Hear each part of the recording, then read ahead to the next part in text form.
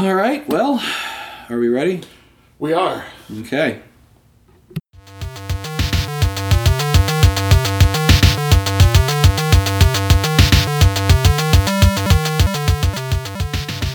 Hello, Internet, and welcome to another episode of Geek Anthology. I am your host, Neil Cordray. I am joined this week by... The one true Ben.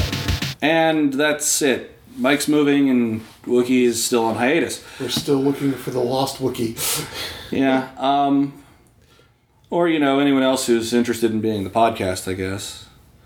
Email me. But yeah, So I failed to live up to my promise of putting up a top 10 last week. Sorry. You have failed this podcast. There's an error with your name on it. I've failed this podcast so many times, Ben. But the problem is, since I'm the lead content monkey of the podcast, I have to punish myself, and I'm never going to get around to that. I'm too lazy. Yeah, not your thing. Not your bag, baby. Yeah. I'll try and maybe make something up to people who cared about it at some point. But this week we're going to talk about Luke Cage, Season 2. Because he's not here to defend... Oh, wait, different kind of... But first... Yeah, standard rules apply. No spoilers, followed by spoilers. But first, This Week in Geek, followed by the spoiler of the week. Brought to you by Arby's. Not really, but... Brought to you by the letter S. I don't think that's on my list this week. I'll have to double check. Because there is actually a method to my madness in the numbers and letters. Well, sure. And that is the biggest hint I've ever given. So... This Week in Geek. This Week in Geek. So let's start with who died this week. Yeah, the bad news first. Steve Ditko died. Yeah. That is the past. That's a loss, yeah. Steve Ditko, who on a lark evidently created Squirrel Girl. Stan Lee had some very touching things to say about him, apparently. I haven't seen it, but seeing as how much they worked together, even though Stan stole a lot of Steve's stuff. Yeah, but, Stan Lee, still a classy dude. It's hard to see, hard to imagine anything not legendary coming out of that man's mouth. Indeed. When you talk about people he likes. But... Yeah, I would still think that they probably considered each other friends. Oh, yeah. So yeah, Steve Ditko did a lot of amazing work. We're not going to see... Unless people are emulating it, we're not likely to see Ditko dots anymore. Yeah. You familiar with the Ditko dot? You probably are. The Ditko's art style was such that, like, frequently when things were powering up, there were a lot of little dots of energy all around things. Right, okay, the little... because that indicated that things were powerful. Right, little dots. I think they were called Ditko dots. Now I gotta double check. But, yeah. Ditko lines. So, yeah. He would deserve his own episode. Yep, and Ditko dots. I'm sorry, no, it's Kirby dots and Ditko sparkles. That's Ditko sparkles. Yeah, it was Jack Kirby who did the dots. Right. Sorry. So, but yeah, man, the Ditko, Kirby, any of them would deserve their own entire episode. Yeah, but also from someone who's more educated than on that subject than us, I think. Yeah. So let's see here. What else going on? Let's see. We shared a few things in the Facebook group that are worth also mentioning. There is an announced... Yeah? They have new casting announcements for Spider-Man Far From Home. Cool. That's the sequel to Homecoming, is it? Yes. So the next one would be would be on the road again, camping out. Yeah, because it started Homecoming and then Far From Home. How much farther away can you get? Mm-hmm. Moving into a new apartment. Yeah. Spider-Man moving on up.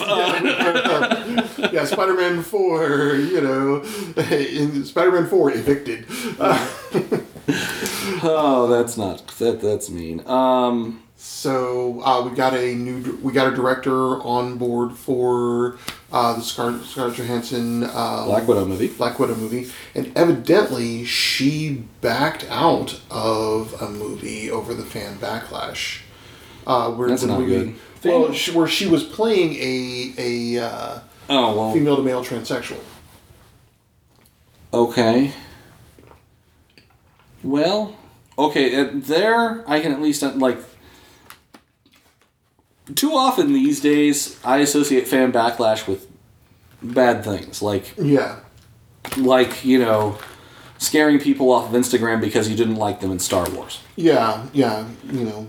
By the way, I will go on record again as saying, if you took place in that, fuck you. Yeah, man, babies. But anyways, but yeah, they've got a director for the Black Widow movie.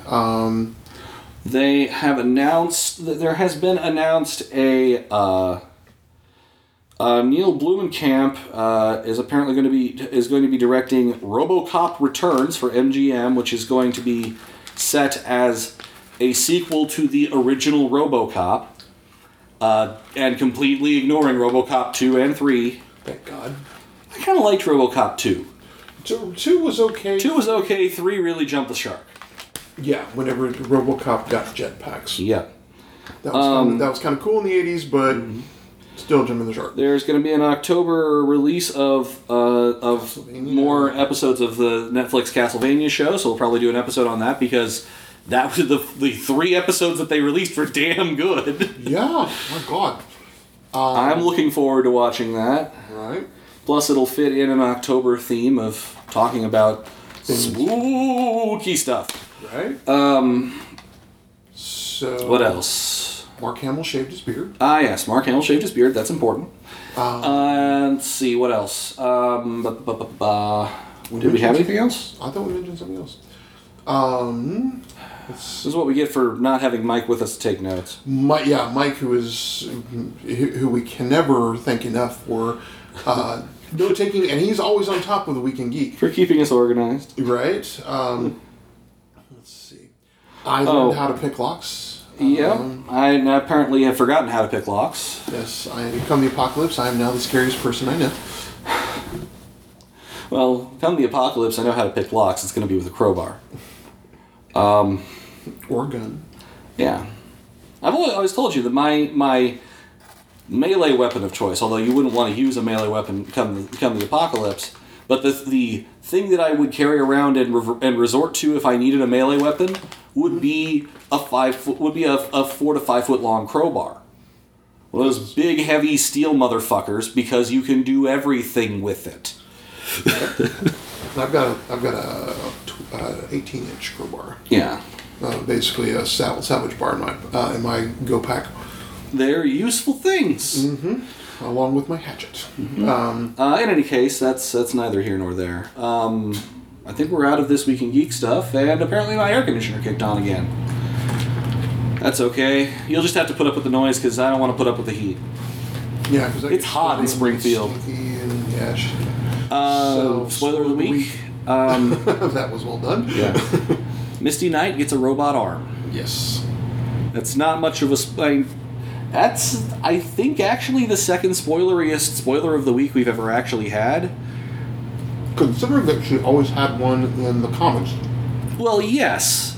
But it's still, like, if you haven't read the comics, then you might be surprised by this. True, if all you've watched is The Defenders, it's too bad. The Defenders wasn't a bad show. No, I'm saying if all you've watched is The Defenders, then, yeah, look at all you're missing out on. Yeah. You're missing out, feel sad for you. Check things out. Also, if you've only ever watched The Defenders, why are you listening to an episode about the second season of Luke Cage? Go away. Well, no, stay. But still, like, educate yourself afterwards, please. Yeah. Or educate yourself, then come back. Mm-hmm. So, non-spoiler review. I honestly feel like this season was maybe a little bit better. It was more refined. Yes. It built on, because it didn't have to build the entire... Yeah, you didn't have to establish, okay, this is Luke Cage, he has bulletproof skin. No, it's just like, okay, sup, I'm Luke Cage. Right? Sup, y'all?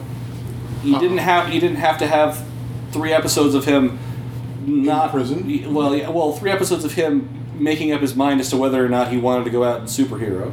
Yeah, no, that was kind of the opposite this time. We get to see the return of Mariah, aka Black Mariah, Shades, who is in top form. Man, Shades is always great. And I gotta say, I really liked Bushmaster. Bushmaster was very, very convincing as a concept and as a character. Yeah. You almost, because there were points even where Luke was like, "What the fuck am I doing? Standing up." Yeah. Why am I fighting you? Why am I? Yeah. Even Bush. It was one of the few times when the villain says, "We're not so different, you and I," that I was going, you're right. You really are. You're really not. I am not quite sure how I felt about the Jamaican dialect speaking, because I don't know how accurate that is. I would assume that hopefully it is. They were everything they've done so far, and from what I've seen. First of all, let's look at it this way: what have we not heard? Any protests from the Jamaican community? That's true. Because believe this is the thing about this. This is the thing about the Luke Cage production team, and something Netflix has always gotten right. If there is a cultural representation in there, they're gonna get it right. So far. Yeah, I mean and I'm willing to give them the not the benefit of the doubt. I'm willing to give them the the good faith that they're going to continue to do so, especially the team on Luke Cage. And here's why I also, without even seeing any backlash from the Jamaican community or any from anyone, the fact that I learned I had to add that dialect.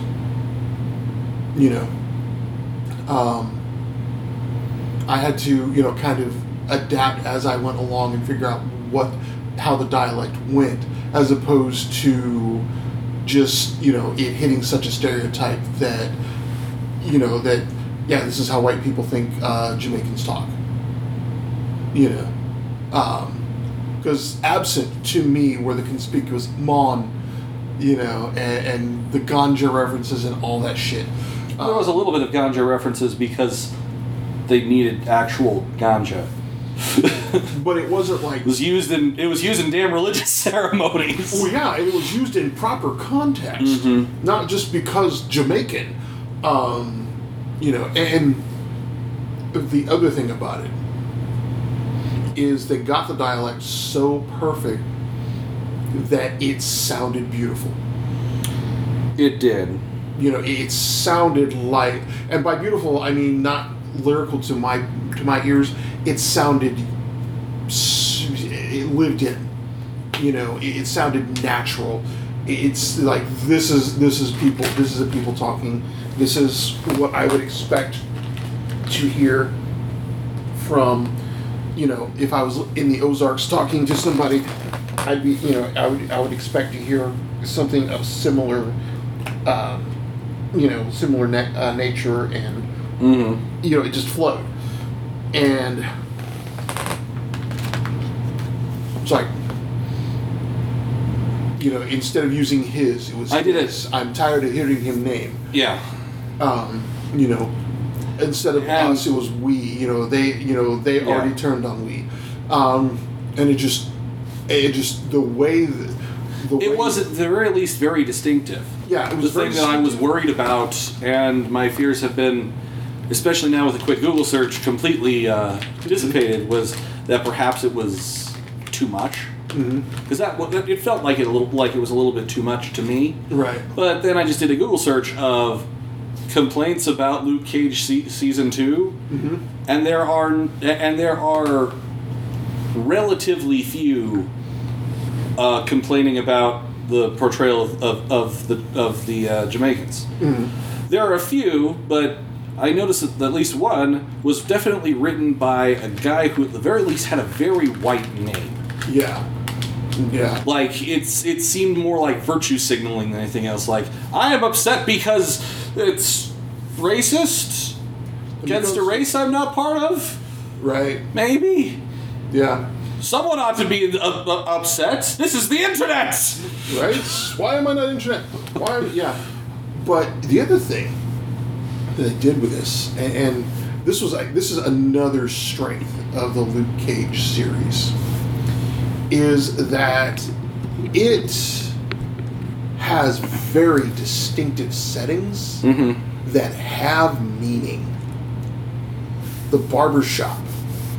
Notice nothing ever happened violently at the barbershop.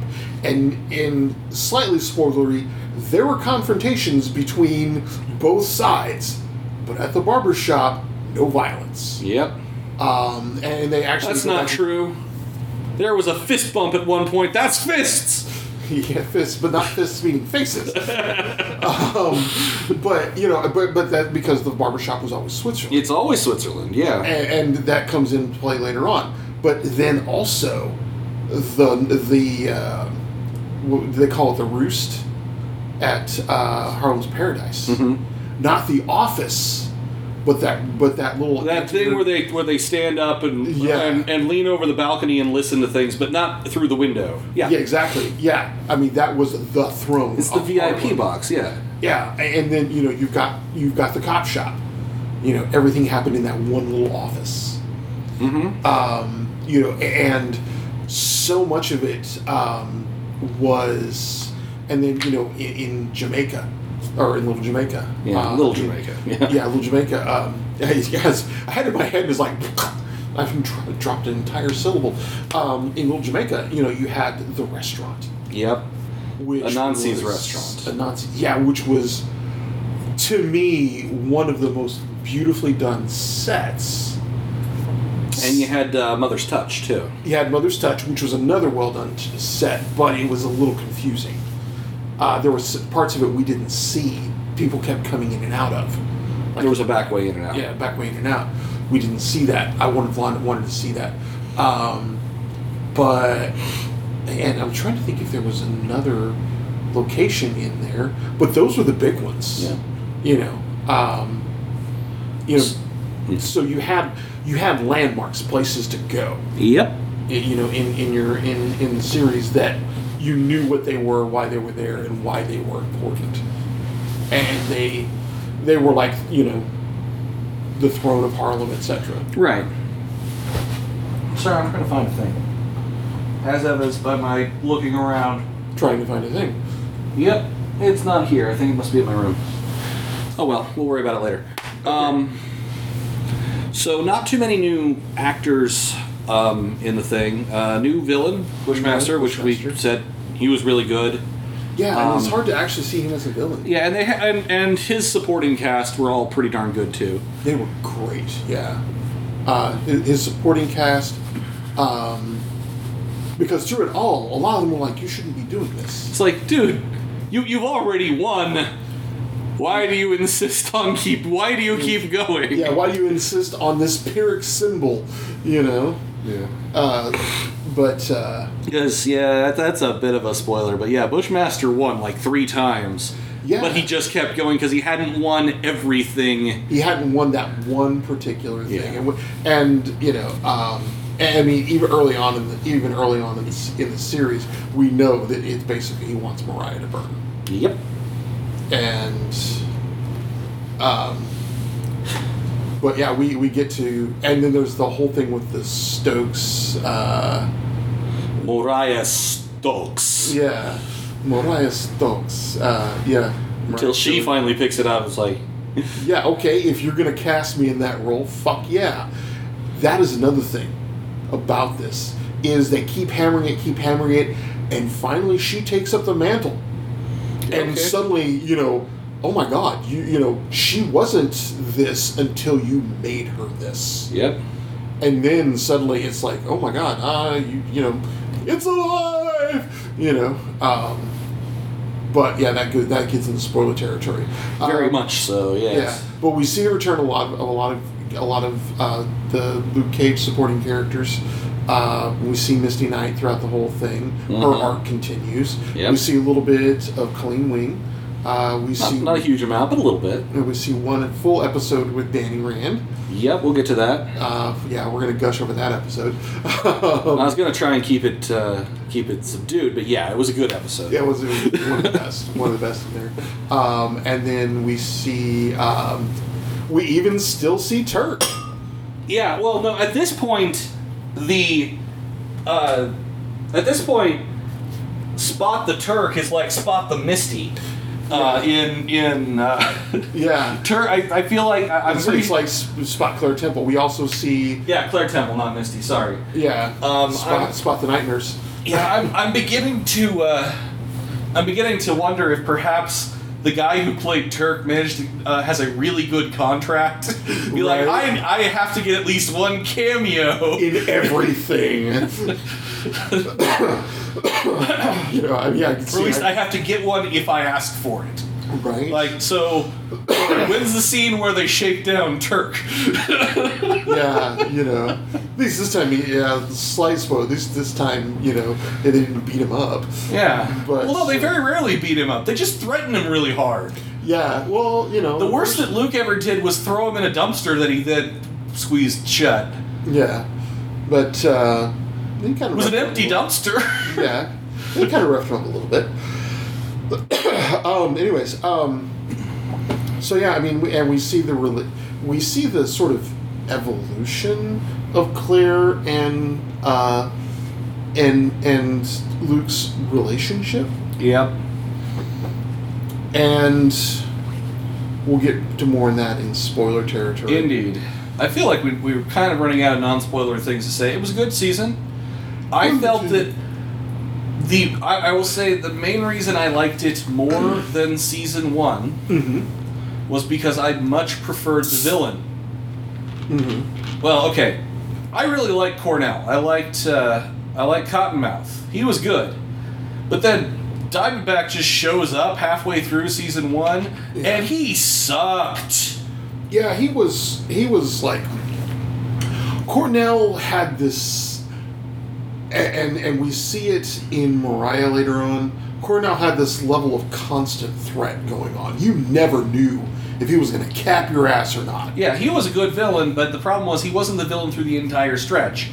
Yeah. The reason that season 2 is better than season 1, in my opinion, even though you kind of need to see season 1 for season 2 to make a lot of sense, is that we have two very good villains, and they are the villains throughout the entire piece. Yeah. And we are introduced to new characters. For instance, Mariah's daughter. Mm-hmm.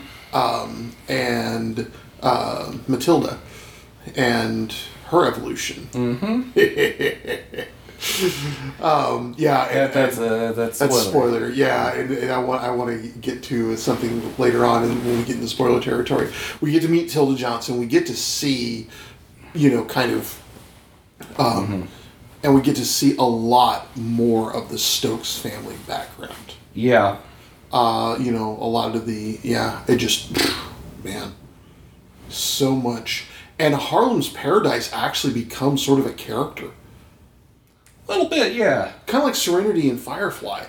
It becomes a bit of a character in the setting becomes equally important. I'm not sure I would go so far as to liken it to Serenity. I'd really more liken it to it becomes a MacGuffin more than anything else.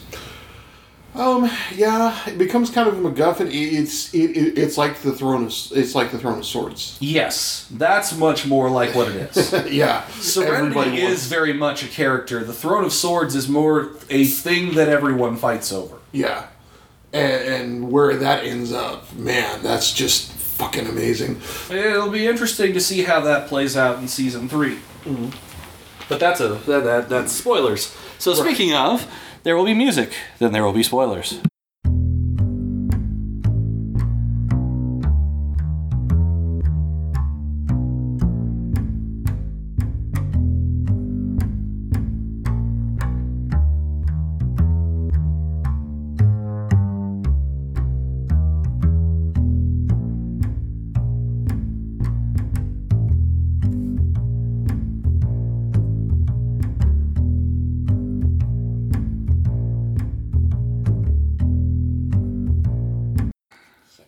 All right, so back to spoilers now. We have stamped our passports spoiler territory. Yep. Although one thing that I didn't mention here, but that in non-spoilers that I could also mention here is the reason, by the way, I've worked out Luke Cage, all the Luke Cages so far have been my favorite of the Netflix Marvel series. And the reason for that, more than anything else, has been the music. Yeah, Luke Cage has by far... Luke Cage has the best music. And the music is almost a character in and of itself as well. Well, it's because Harlem, you know... It's because because Harlem. Because Harlem is a character. Yes. Harlem is like the fairy princess in most... Mm-hmm. It is to be defended, revered, you know, it is the homeland. It's the birth of the culture in that whole area. Yeah. I mean, you've got a whole... And that's the thing about the Luke Cage is it pays such faithful tribute to the culture that came out of Harlem. Now, this is the first Luke Cage season to have actively traveled to other boroughs, though. This is true because the Jamaicans primarily act out of Brooklyn. Yeah, and then he also has to go to talk to the Italians. Mm-hmm. That talk with the Italians. Well, the funny thing about Luke Cage, this is the other thing, is everyone hits on him. Well, of course, man. He's a tall, muscular black man. Come on, you know. I might even be, you know, my culture, you know. I'm going. I could stand to look like him. But like the Italian mob boss lady was like, could make you a nice tall. I could make you a nice strong glass of espresso. Well, yeah, which has been, you know, coffee has been the shorthand for sex for a while. Yeah, now. it's been the euphemism for, you know, let's have sex. Exactly, and it's like, you know, next time let's do this over coffee. And he says, you know, and he says, I don't remember what it was, but you know, you just haven't had the right espresso. I was just like. Okay. Everybody wants Luke Cage's D. Yeah, everybody wants to buy Luke Cage coffee. So, best character still Shades. Yeah. Shades. God. Shades. Like, who the hell plays him? Because he's Theo really Rossi. good. He is really good. Theo Rossi plays him. He is a good actor. He really is. Or at least he was perfect. Like, I haven't seen him in anything else, so I don't know. Maybe he sucks in everything else, but he was perfect casting for Shades. Well, yeah, and the thing about Shades is, I mean, Shades all the way through, and this is why he survives as long as he does. Why he survives when people around him die left, right, and sideways, is he has that code. He does not step from it. And he's also incredibly pragmatic. Oh yeah, he's extremely pragmatic, and his head's on a swivel. Yeah. You gotta point out once again, if a Stokes had just damn listened to Shades, then the plot would not have happened. Yeah. Again. Yeah, if you listen to the motherfucker because he knows what he's talking about. It's like, he's like, all we needed to do was sell that one goddamn painting. Yeah, Bugatti, yeah. And I'm just like, but, okay, now I get why she wouldn't sell it, okay? But, you know, and her wanting to go legit, but that's, you know, I'm like, no, dude, you know, girl, you stepped into the life, like he pointed out. Mm-hmm. You stepped into that life, and then you sold off all your guns. Yeah, and then you tried to step out of it. No, you don't just do all that at once. Especially, you know, with someone like the fucking Piranha. Oh my God, he was fun. He was fun, but you know, because he was like, he was always that perennial grin, and you know, it's like, hey, I got something great here going on. Well, he was hustling. Yeah, he always had the hustle, which I respected about him. But here's the thing. With guys like the Piranha, he's got that name for a reason. Mm-hmm. He will eat your ass. And then he gets fed to piranhas. Yeah, well, his head gets fed to piranhas because, you know... because Bushmaster has this thing with cutting off people's heads. Well, yeah, that, and he didn't listen to Cage. He did not listen to Luke. He told him Yeah, to stay. so many problems come with just not listening to someone smarter than you who actually is Knows. giving, and who cares too. Like, Yeah, that was the thing. And I loved that we get the first hints of the hero for hire out of this one. yeah, But Piranha was that mix of fun but totally despicable. He hires Luke for the party, and then expects him to be like a pony. yeah. Expects him to do tricks. No. Here, get shot for me. Yeah, Doesn't hurt. expects that he's going to shoot him on stage. And when Luke tells him, no, you could hurt somebody. Nah, man, why are you fucking with my fun? It's like, yeah. I was just like, dude, the man has a point. Yeah, of course, also, bullets do bounce off of him. Exactly. The number of times that people have gotten shot by shooting Luke Cage and having them bounce back in their face. Yeah, no doubt. In fact, there's a couple times where he actually angles himself so that the ricochet hits them. hits the guy. Yeah, I love how he kind of moves into that, just like, oh, but but yeah, and we also. Early on, when he goes to the setup, and they blow the truck up on him, and the guy uses the Judas round, And he just gets over it. yeah, it does not work. It harks back to what they did in season 1, towards the end when they put him in the tank again. Yeah, that's actually comic correct too. At one point, something hurt him. And the only way to help him was to dump him back in the Power Man chemicals again, and he came out stronger and tougher again. Ever. Yeah. And in the comics, Luke Cage has one-handed picked up a semi. Yep. And walked it down the street because it was easier than fixing the flat tire, or that he lost the keys or some shit. He just It's like, hey Luke, help me with a flat. I'll take you to a mechanic I know. Yeah. Come with me. Oh, they were moving, and he just picks the truck up. I forgot the keys. So, But yeah, they played Night Nurse with Claire. With Claire, and then she yeah. moved out.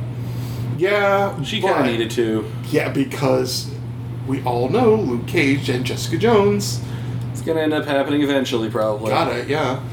I mean, if you want to stick to the comics, at least. If you don't want to, if you don't want to irritate the fanboys. Well, no, okay, because the thing is there's continuity in the comics, and there's where it goes. And Luke Cage and Jessica Jones have always ended up together. And the thing is that if they were worried about irritating the fanboys, they wouldn't have put him and Claire together to begin with.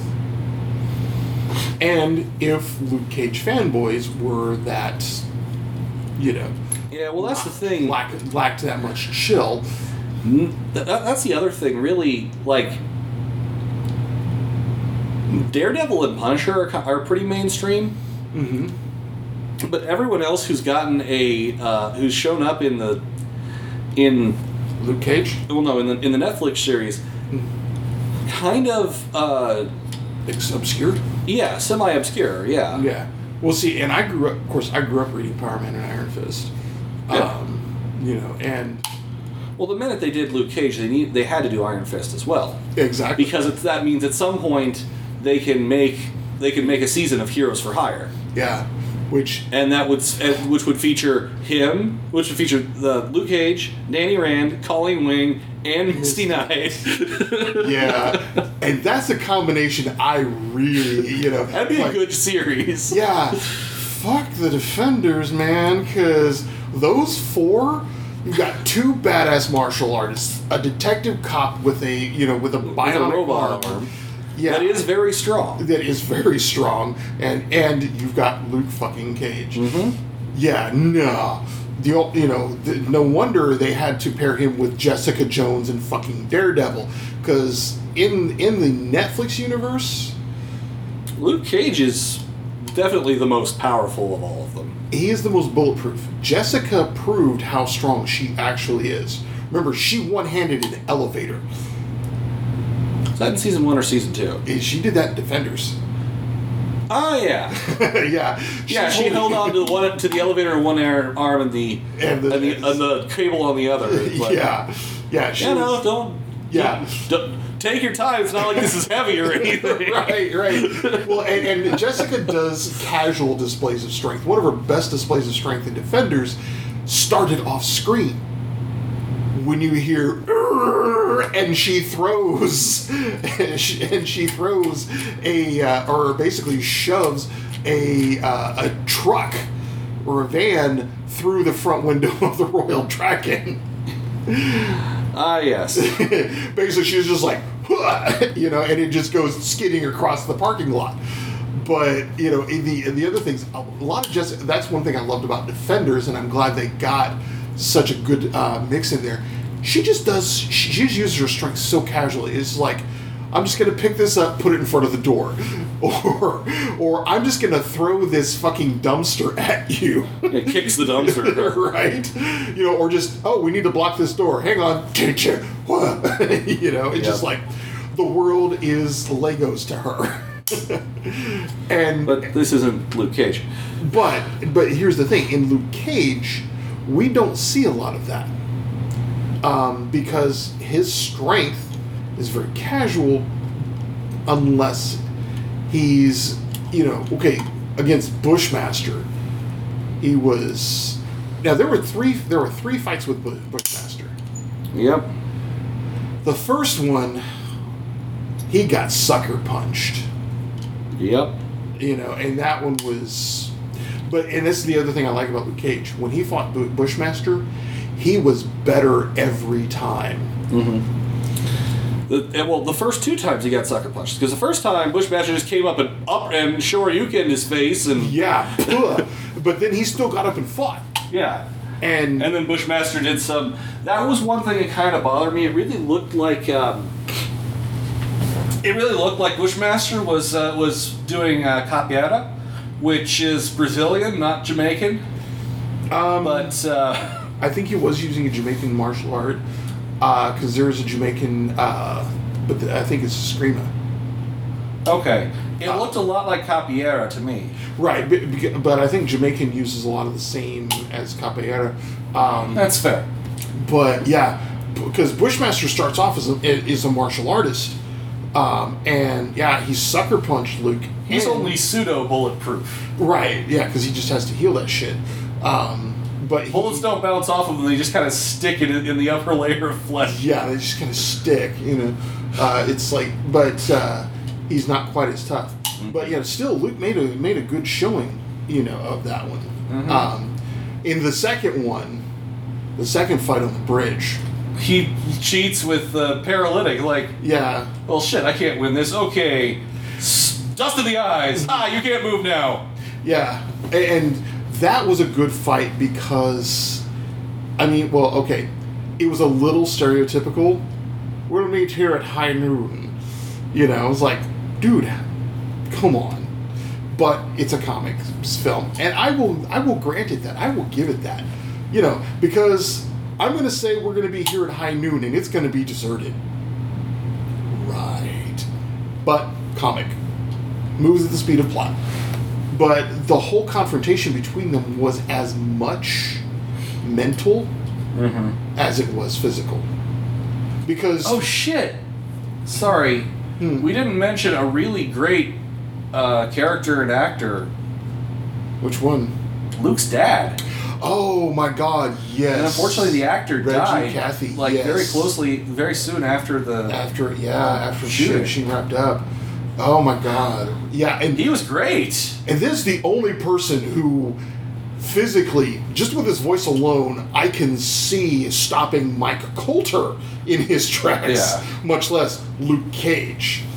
Because Reg Cathy, oh my God, that man had a voice. I can't even. I wouldn't even try to do an impression of him. He's got that really strong, really rich black man baritone. Is really the best way I can describe it. Oh yeah, it is. Yeah, that baritone of his, just like, you can tell he was made to be a preacher. That character was such a good preacher. I'd be going, I'm going to go back to Christianity. He's a good guy. Yeah. Yeah, the thing was, he just wanted to tell his son that he was sorry because he had made many mistakes. Yeah, and that, I think, I mean, and you see where Luke Cage gets his bullheadedness from. Yeah. But, you know, and it took a moment of crisis. Yep. You know, where, you know, Dad had to see, oh, this is what you deal with. Mm-hmm. But Luke also had to see, and my favorite part, when he came into the church and they were shooting, and Luke is beating everybody up, and he looks around, his dad's not around, and he finds him beating the crap out of a guy because he shot his boy. You know, it's like, Dad, the bullets bounced off. Hell, he still shot you. They shot my baby boy. You know, I'm just going. It's just, and you can see that look in Luke's hands, like, oh, I mean, it's just, to him, it wasn't that they could hurt him; it was that they tried. Yep. You know, it is like, you do not harm someone. You do not even attempt to harm someone that he, you know, that in his family. Yep. And, you know, and then that whole thing after that in the the thing in the Rand building. Yes. God, that was a pivotal episode. That was, I mean, they crammed so much into certain episodes, because we haven't even gotten to the Danny Rand episode. Yep, we'll get there. We'll get there. Such a good episode. It was. But It's I mean, the only episode I specifically just rewatched the Danny Rand episode. Yeah. Because we see Luke and his father kind of reconcile there. Yep. We see Mariah turn her true colors. Mm-hmm. First with Matilda, and second during the fight. When she gets a hold of the shotgun and just starts fucking up people. Yeah. You know, yeah, I mean, it's just like, I mean, she goes all Rambet on the, you know. Rambet. I mean, seriously, it's like, chick, chick, bam! You know, she was firing from the hip the whole time, too. Yeah, it was just, yeah. That's one way to miss all the time. Not with a shotgun. Well, that depends on the shotgun. But, you know, but the thing is that, but also, though, for her size and the gun she was using, that's the only way she could have fired it. That's true. That was a monster of a gun. It was a monster of a gun. It was 12 gauge at least. They had to be using 3-inch shells, just based on the way everybody they hit got thrown around. Yeah. Yeah. Oh, and I loved, speaking of shotguns, I love the multi-barrel shotgun. Yeah, the six-barrel shotgun that knocks Luke Cage out a window. Yep. You know, I was just like, oh my god! And didn't it make him popped his shoulder out of when he hits knocked his shoulder out, and yeah, and I love the, you know, not everybody's. What was the movie that they referenced? Lethal Weapon, where Mel Gibson pops his shoulder back in the socket against the car. Yeah, it's like, and Claire does it just with a slight twist and pop, you know. And I'm like, oh my god. Yeah, the lethal weapon thing doesn't really work very well. Does it? Exactly. But yeah, we see Mariah first of all unload on Tilda, which I loved that. That was not a twist in my mind. It's like, no, Tilda is definitely the daughter of what's his name of who raped her. Yeah, Uncle was it Uncle. Sure. Yeah, that one Uncle guy. Pete. Uncle Pete. Yeah, she would. Well, yeah, Tilda becomes a Stokes in. Kiss of the Spider. Yeah, no doubt. I mean, but that's where she starts down that road. Because Mariah tells her, you know, I wanted to love you, but, you know, every time I look at you, I see him. And it's like, you want to make a supervillain? Because you just did. You know? And she knows how to do holistic medicine. Right? Yeah, that's problematic. You just pissed off a doctor with extensive knowledge of herbalism. Yeah, your world. I can buy finding a way to make some sort of poison that kills people when you kiss them. Yes. Yeah, over 24 hours later. Yeah.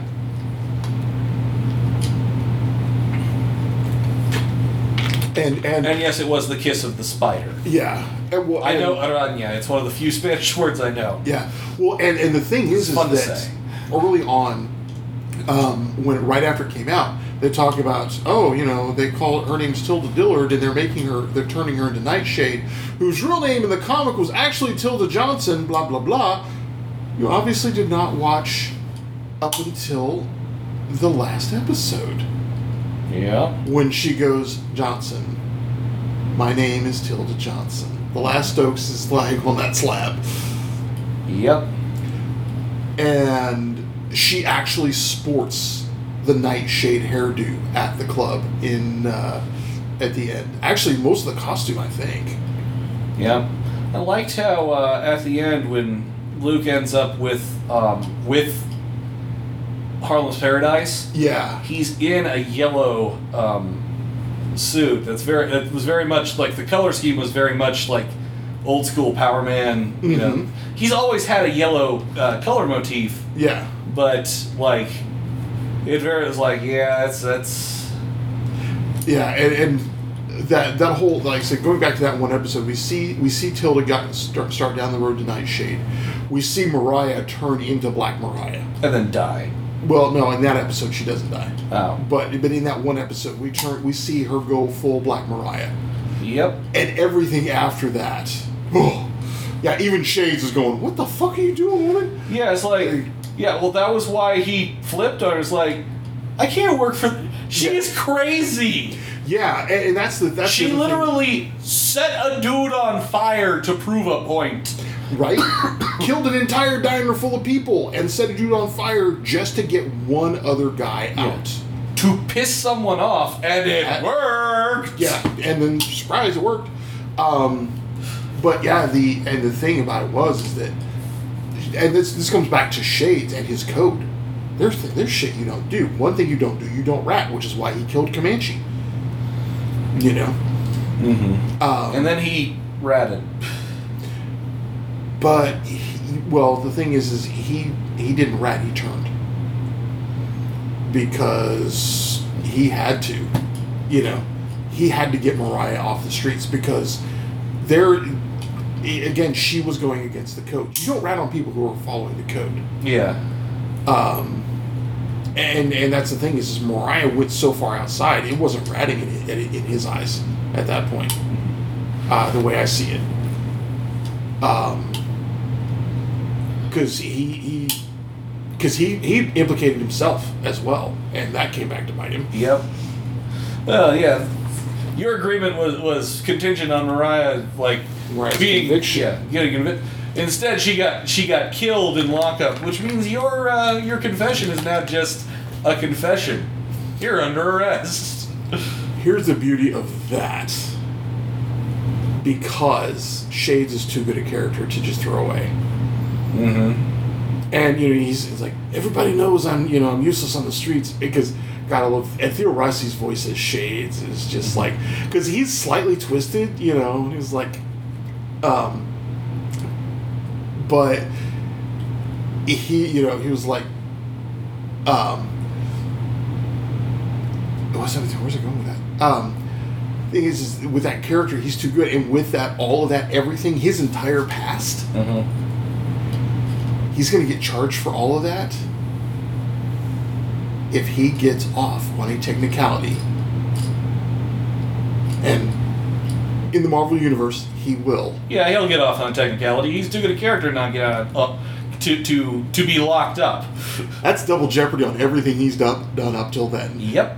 Because he told the whole story. Exactly. That's double jeopardy on everything he's done up till then, and on everybody that he told on. Yep. Which makes all of that information about useless. Yep.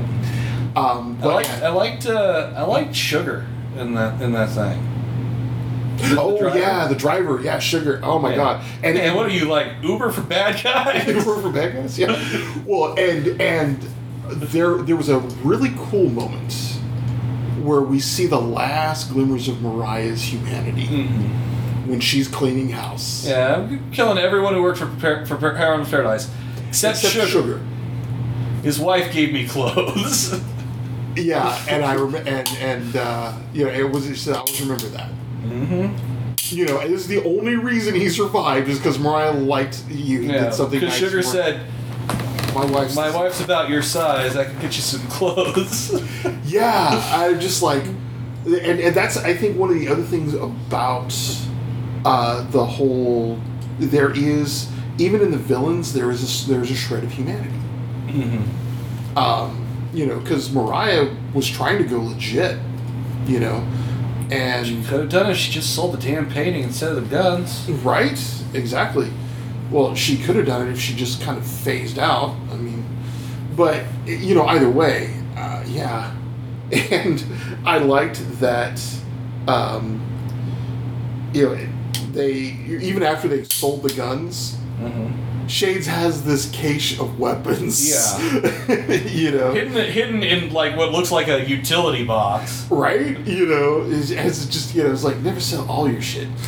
Because again, he's following his code. Yeah. And It's the first rule, man. Yeah. It's the first rule. You don't sell the best. You don't sell your best stuff. Right, So, and that's the thing is if anybody's going to come back and run Harlem's crime side, it's got to be Shades. Yeah. Because he is the one guy in that whole thing. If I was in Luke Cage's situation, I'd be going, I got to get Shades out. I got to get Shades out so that he can run the crime side. Well, Luke doesn't want the crime to happen at all. But by the end of it, he's made that deal with 3 different devils. Yeah, but his deal was you stay away from Harlem. Right. I mean, there's the wall around the wall, the Harlem wall that he. Yeah, the lockbox. Yeah, and I love how Mariah basically says, "You need me out on the streets, because without me, of course, she's the one causing all the chaos." But it does show how deeply built that whole thing is. Yep. But So, and I like how he puts up how the picture on the wall keeps changing. It's Biggie, then it's that one thing that was kind of weird and looked interesting. Then it was Biggie again for a little bit, and then it was Muhammad Ali. yeah, and it changes with who's in charge. Yep. The reason it was Biggie again was because Mariah was becoming Was a Black Stoke. Mariah. Yeah. Yeah, because it was, and that's what they call the Basquiat. That was the painting. The Basquiat was the weird painting. Really? Not Not Biggie, no. Oh, okay. I thought that was the Basquiat. No, the Basquiat was the weird one with the two dudes with the crowns floating above them. Okay. So yeah, and that was. But yeah, it was Biggie when she became the Stokes. Yep. And I love how it's like always the same 2 guys that come in and move the painting. right, because someone else is new in charge. Okay, what big ass poster do you want now? right. But I mean, and the thing is, that's $20 million painting. What the fuck? But yeah, then it was Biggie when she became a Stokes again, when she basically became Black Mariah, and then I love that he chose Muhammad Ali. It was just like, and to me, one of the most heart-wrenching scenes was when he's talking about having built a wall around Harlem, and the kid, what was his name? That was selling the merch and stuff. DW. DW, yeah, DW. DW. Basically tells him, you can't be in this barbershop no more. Yeah. I took everything and I did, and I paid the rent. The barbershop is mine. Mm-hmm. And the barbershop is always Switzerland. But And if you're going to boss crime around, then you got to be a crime boss. Yeah, and this is the other thing that I just so admire about the character of Luke Cage is he looks at it and he goes, "Fuck, you're right. Yeah. You're right." And when was it? Who was it that came in right after that to talk to him? Sugar. Was it Sugar? Yeah, because Sugar became his capo. Yeah, and Sugar comes in and he's like, "Yeah, we need to talk about it, but not here." Mm-hmm. And that, I mean, that was like, this is why Luke Cage is one of my favorite superheroes. Is because he has that integrity. He takes responsibility, which is to me one of the primary things of being a hero, but is that integrity. But let's go to Danny Rand. Danny Rand, episode 10. My God. We've been dancing around the subject for a little bit. Oh, yeah. So, our opinions were pretty well aligned in that Iron Fist was okay. Yeah. It was decidedly okay. Yeah, and compared to any he other... was a little bit better in Defenders. Yeah, and this is where I came up with the term Iron Fist good. It would be good if you were comparing it to anything else. Yep. Compared to what it was, compared to its contemporaries, oh my God, it sucked. Yeah. But then he was in episode 11, 10, 12, somewhere in that neighborhood. Yeah. He showed up in one episode and guest starring Danny Rand. Yeah, no shit. I mean, first of all, he got rid of that curly ass mop. Yeah. And second, He's cleaned up a bit. He's cleaned up a bit, and he's centered. Yep. I mean, he walks in, and I love how how his entrance is. First thing we see is his feet. Yep. He walks in, and he takes off his shoes.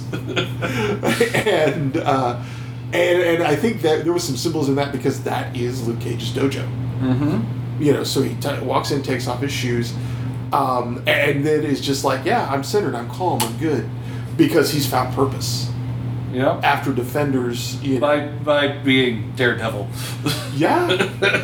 But you know what? That's where it goes, and spoilers for Defenders. Yeah. He's Daredevil now. Spoilers for the last episode of Defenders, which that was a great for scene. The after credits scene. Yeah, I love that. Was a one scene you see that you see that figure in the dark. It's like, oh wow, no, that's not Daredevil. Well, the thing, he was in the Daredevil costume. I thought he was. I could have sworn he was. His fist glows when we see him. Okay. He was in the Daredevil pose. That was what it was. But he's found a purpose, and I love that he takes him up high. Because you can see everything. And just so many little bits of that episode that when you put them all together, make it even better. But I don't have the skill to do that. And then it just starts fighting Luke Cage. Is like, why? Because we're fighting now. Right? But it was, and you see how their fighting style works together. Mm-hmm. Oh man, when they went out when they went after the grow house. Mm-hmm. Yeah. Oh my God. Because it was like, oh, people are shooting. Get behind Luke. Okay. Well, that was the thing that I really loved about in Defenders in episode 4 when they had the big hallway fight. Yeah. When Luke shows up, like they're actually that was the thing that I've always liked about Iron Fist and Luke together is they have always had instant fight chemistry. Yeah, exactly. Like Luke shows up, guys will show up with automatic weapons a split second later, and what does Danny do? He hides behind Luke. Yeah, and the thing is Luke assumes the Yeah, Luke stands and Danny's like, okay, yeah, right, and gets right up behind him. Yeah, and that's the thing is Luke and there's something about the chemistry of that too, because Luke does the come at me pose with the arms spread, because he could just stand there, which he has done. But it's like he's trying to cover as much area as he possibly can. Yep. And Danny gets up behind him and basically, is like in fight mode. You can see, because it's not like he's cowering. No. He's waiting. Yeah, he's got his shoulder, he's got his elbows in, his fists up, right. His shoulders hunched a little bit, protecting the core. Right. Waiting for the guns to stop shooting. Okay. Yeah. My turn. My turn. Yeah. Now it's me. And he does the same thing in the grow house. Yep. They come fighting. He comes up behind him. Guns stop, and out he goes. And I love how that whole thing goes. Is that Luke's just basically walking around. Slap. Yeah. Luke rarely closes a fist. Yeah. Luke's walking around slapping people down and shit like that.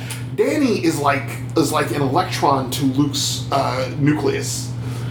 And doing nearly as much damage too. Yeah. Oh yeah. And then of course they play patty cake. Yeah, which was awesome. I was just patty cake. What? You know, hit my hand. Hit your hand with your fist. Yeah, it's like, you know what that'll do to you? I'm ready for it this time. Boom! Yeah, it just wipes out a whole room. And then two guys think they got the drop on him. And then he fastball specials him. Yeah, just grabs Danny and throws him. Doesn't say a word. It's just like they exchange a look and know what they need to do. Flings him, and he does that side punch kick. I mean, just like, wow. Yeah, well, Iron Fist has never really been deficient on fight choreography. Mm-hmm. So the fact that's not surprising. But what really blew me away was how much better written Danny was in this episode. Well, and I loved how they opened the entrance to the grow house. It wasn't Luke who knocked that door down. No, it was Danny. And that door didn't just get knocked down; it exploded. It stopped being there. Yeah, and it exploded. Yeah. And then it was like, and at the end, it's like, we have to set it on fire. Don't worry, I own this building. Yeah, I just got ran to buy this building, and I don't think I'm going to press charges against myself. Right. Even though he stopped running the day-to-day and stopped relying on the money, he has at least acknowledged the fact that, oh yeah, I have... Well, and I have all this money and power. Yeah, well, and I think that was part of that episode too. That was Danny finally coming to be like, yeah, I do have money and power. I do have this. I need to use it. Yeah. You know, and he comes to terms with it, and as opposed to them ending that with with Luke saying you still haven't figured it out and shit. You know, and then they go and eat at Genghis Khan's. Genghis Khan's, that was great. Yeah, Genghis Khan's 2. Yep. Because the first one got blown up with a rocket launcher. Right. But yeah, and then Danny's saying, he's like, yeah, you're right. I do have money, and I do have power, and I might as well use it. Yep. But yeah, just Danny Rand in that whole episode was great. Mm-hmm. We simplified what the character could have been from the damn beginning, but then wasn't. It had to grow into, evidently. Yeah. So I hope we continue to see that Danny Rand. Yeah. Who is, hey, I have power, I have money, but you know what? I also have the Iron Fist. Yep. And not once did he tell anybody he was the immortal Iron Fist. No, Luke did. Yeah, exactly. Which I think was he did start to tell the dragon story there. Yeah, and I love how he kind of corners Luke on that. It's like, look, you have bulletproof skin. You've seen my fist. Why is it so difficult? You've seen what's below New York. Why is it so difficult for you to believe in a dragon? In a dragon. Yeah. Which I think kind of sets up that whole denouement. But wow, because we get to Tilda too, because Tilda turns into a Stokes before she kills Mom. Yep. Because she basically unleashed Bushmaster on her, got him in, Mm-hmm. And I was just like, man, I don't want to go up against that woman. But I love Mariah's last shot across the bow. Because after she kissed her and left, she says she didn't call me mommy. She called me mother. Mm-hmm. She was lying the whole time. Yes. I need you to make some changes. Yeah. And she doesn't give her the paradise. She gives her the keyboard. The keyboard. And that's it. Which I love that she actually sits down and in that little soliloquy when she's playing in Harlem's Paradise. Yep. She tells her to go to Harlem's Paradise, look around. But I love that she leaves it to Luke, because even from a distance, she's still messing with him. Yep. She intends it to be a cage for him. Yep. And she intends for it to turn him into her. And I don't know about you, but for me, the moment at the end of the episode when he's sitting at the desk, and and the camera is closing in on him and just kind of looks up, looks at the camera, and I'm just like, It was very ominous. yeah, it is. It's like, shit. You just gave a man with a conscience, not just a black man with a conscience, but a man with a conscience. Or actually, not just a man with a conscience, but a black man with a conscience. The keys to the kingdom. Yep. And he's already proven to the other crime lords that you don't fuck with me. Yep. You come to me to, to get permission. Yep. And even Shades was astounded at Mariah's, audacity going to the drugs. Yeah, it's like, drugs? Really? Yeah. So one thing Mama Mabel never did. Right. Drugs. Yeah, and, I don't think even the Mafia got into drugs later on in real life. But they tended to avoid drugs at first. Yeah, Mafia primarily dealt in weapons and in weapons, liquor, and Like graft and Yeah.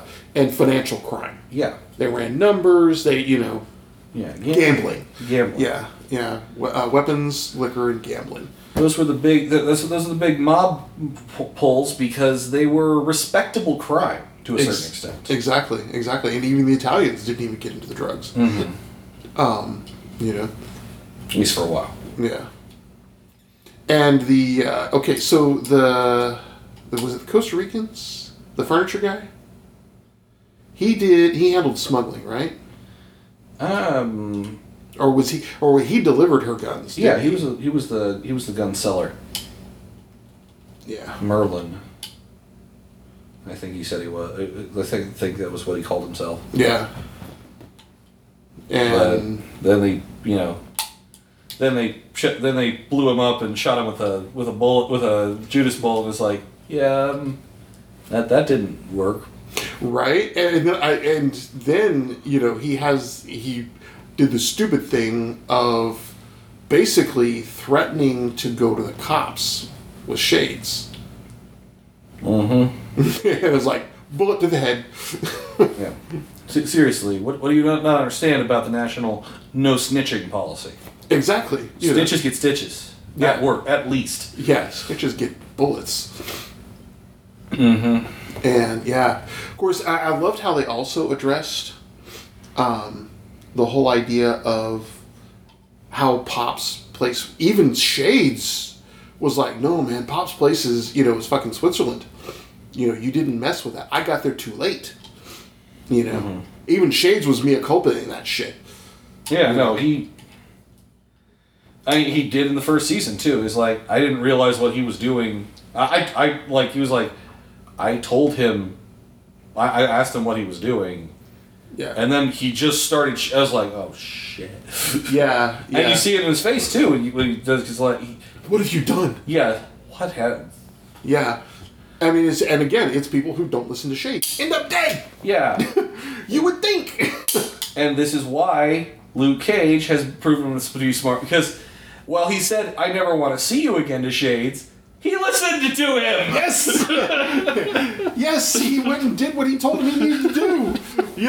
Yeah, and it's just like, Luke Cage is smart enough to listen to him, Yeah. So, yeah. He realizes that Shades knows his shit. Yeah, and Shades knows the code. He knows how to be a successful criminal.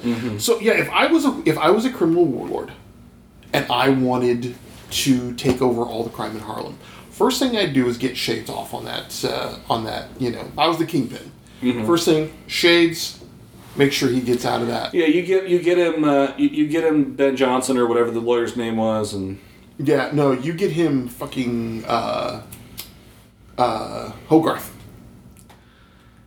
fuck yeah, You get Hogarth. you get him, or you get him Foggy at the very least. Yeah, you get Foggy at the very least. You get Hogarth in on that shit, because she will run rings around Johnson. That's true. If for no other reason, because she's better connected. Or she will sick Foggy on him because Foggy is a damn good lawyer. Yeah, Foggy is proven to be one of the best lawyers in the in the established universe. Yeah, the only one who holds a candle to him, again, is Hogarth, but she uses influence, or Matt. Yeah, Matt's always been good. The problem is he got distracted by his night job. Yeah, his focus is not on being a lawyer. Yeah. And so yeah, I mean, I would get Foggy, Hogarth, or Murdoch on him. Well, Murdoch's dead at the moment. True. Yeah. So yeah, Murdoch is rumored to be dead. I love the way the best part of saying that is that it makes perfect comic sense. Yeah, he's dead at the moment. At the moment, yes. So yeah, yeah, and that's things you don't say in any other any other type of podcast. Well, Matt Murdoch's dead at the moment. Like that's just he'll get over it. He's dead. It's just a temporary thing. He's got a well, you're familiar with the old saying, right? Was only Marvel dead? Well, no. The old saying, which is ironically been has been now overridden twice, was no one in comic books stays dead except for Jason Todd, Bucky, and Uncle Ben. At this point, both Jason Todd Captain and Marvel. Bucky have come back to life. And Captain Marvel. Well, I've never. The original Captain Marvel, Yeah. who died of cancer, Mm-hmm. he has stayed dead.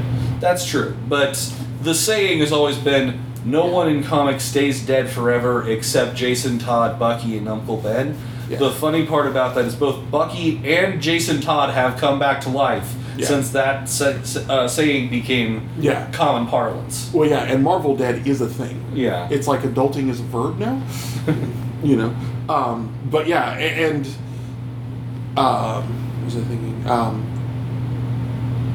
Why was I thinking that? But yeah, we were talking about. I would bring Shades in, and I would put somebody down there who listened to Shades. Because Shades doesn't run things, he advises people to do the right things. If you listen to Shades, you will A, thrive, and B, survive! Yep. So yeah, it's like, listen, you're going to be a figurehead. You're going to get all the power, all the trappings, all the fun stuff. All you have to do is one thing. Listen to Shades. Everything Shades says. Yeah, you only have to do one thing and one thing only. Sure, what's that? Everything Shades says. Shades tells you to do. Shades tells you to jump. You ask how high, which direction, and when, and how often. Yeah, well, and the reason you can say that is because Shades never gives advice that isn't warranted too. This is true. He never once has he given advice that has gone bad.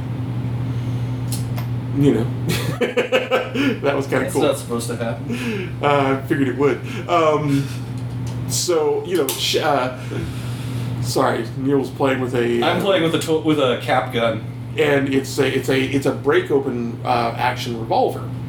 But the cylinder comes out entirely. So when he tries to snap it back up, the cylinder goes. Bing! Once again, something that would make more sense in video if we ever got a chance to transition to video. This is true. So, anyways, Shades always good advice. And here's the thing. Here's the person I think is going to get Shades. Who's going to inherit Shades. It's going to be Tilda. Because rumor is she is the villain for season 3. Now, she is one that Luke Cage cannot come at with his strength. She will always come at you sideways. Yep. Because her thing is poison. Poison's always a fun thing to have to fight. Yeah, 'cause she's biochemical. She's not going to come at him with brute force. She knows better. She's a doctor. Yep. She's smart. And if she wants... Because Shades be going... Shades be going... It's like, you're going to have to become Stokes again. So that if you don't kill Luke Cage, just get him to die temporarily. So that you can, as the only living relative of Mariah Stokes, inherit the bar. inherit the club. It's just some shit like that. Yeah. Because Shade's ass is going to go to prison, or at least you're going to go to jail for a little while. He's going to have to, he's going to have to shank somebody, just to prove you don't fuck with him, because he already, Jeez, that scene with Mariah. Which one? Taking the razor and... Oh, when she just basically, slit the chick's throat? Yeah. Yeah. When